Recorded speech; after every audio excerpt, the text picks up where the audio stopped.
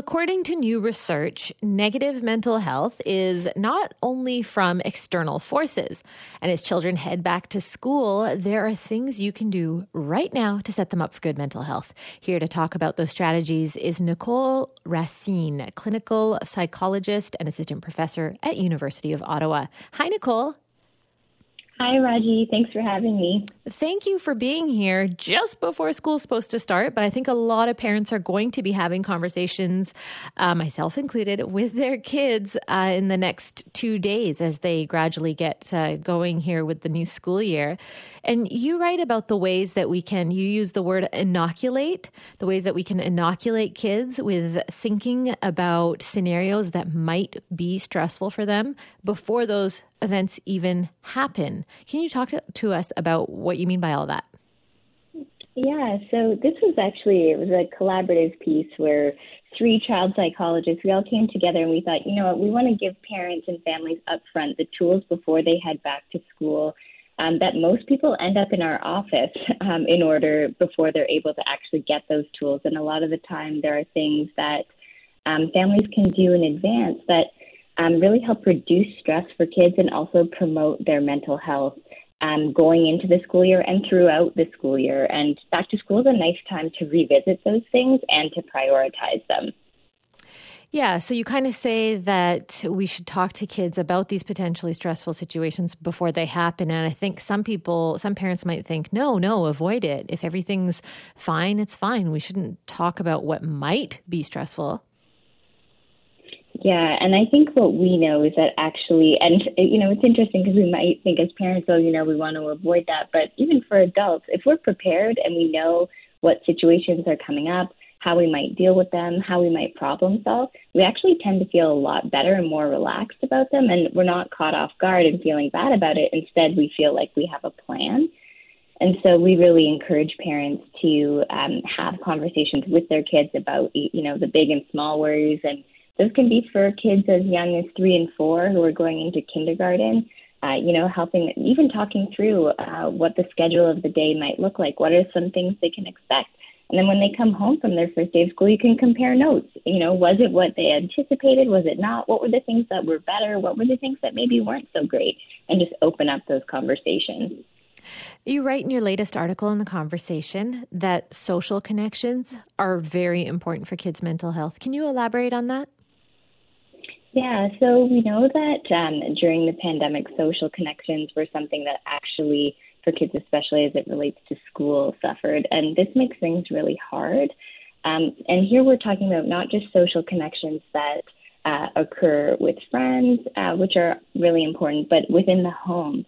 And so there are a lot of opportunities when parents can connect with their kids. And it's often in the moments, at the dinner table, commuting, in the car, on the walk home, could be right before bed, but it's an opportunity to kind of have a check-in and to have conversations about what's going on for your child, and then even also to share too. They might ask you how your day was or how things are going for you, and you can share in an appropriate way about how things are going and how you cope with things that are hard. We all know that worries are inevitable and that even children have them. So how do you suggest kids can cope with the big and the small worries that they have about going back to school?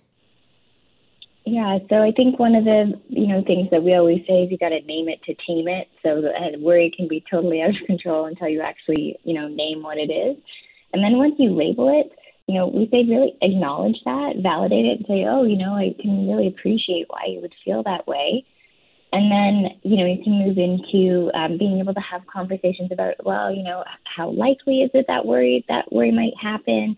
Is there any evidence that it might actually happen? And if that worry did happen, what would you do? And that can really help take away some of the power of those worries. Yeah, and then some of the worries are legitimate. A lot of kids go to school and encounter, every classroom has them, somebody who is mean. And that happens at every single age. What is your recommendation for how children should deal with someone who is being deliberately rude and excluding them, but not quite bullying, just doing things that basically a teacher wouldn't bother to intervene about? Mm-hmm.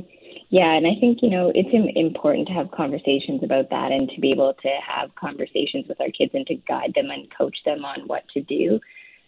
Certainly, I think helping children to, be assertive around what they need. So, for example, if someone's teasing or doing something they don't like, to verbalize and say, I don't like that, or I don't like it when you do that. And then helping them to think about, what's a way that they can redirect or maybe exit that situation or distract themselves or play with somebody else.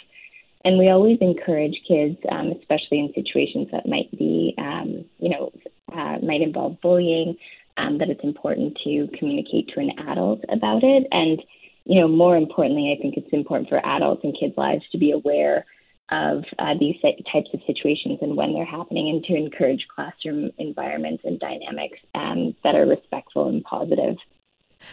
Finally, all the research shows us that getting your feelings out, getting them off your chest, not bottling them up inside so that they give you anxiety, all that getting it out is good for your mental health, including for children's. But we still have so much stigma around it. So I wonder, when people, for example, they'll call into this show and they'll say, hey, why do kids need to talk about their feelings? What's the big deal? That's a comment I've heard from listeners on several occasions. Why is there still so much stigma around trying to improve mental health? Yeah, I think some of this it's historical, right? We have generations of people where it was kind of like grin and bear it. This isn't something you do. You don't talk about your feelings and well-being, but certainly I think in this day and age, that more and more it is the case, and I think it's an opportunity not only for kids to receive guidance and coaching from the adults who love them in their life, but the kids also learn about themselves and can develop the skills that they need down the line to be able to, self-regulate and support themselves in a way that can actually prevent mental health difficulties later. So it's more, we teach kids how to ride a bike. We teach them, how to open a can and how to support with making dinner and things like that. It's the same thing. We're just teaching them about the feelings and emotions they have, how to deal with them, and how to engage and interact with others. That's great. Thanks for those tips, Nicole. Oh, you're most welcome. Have a great weekend.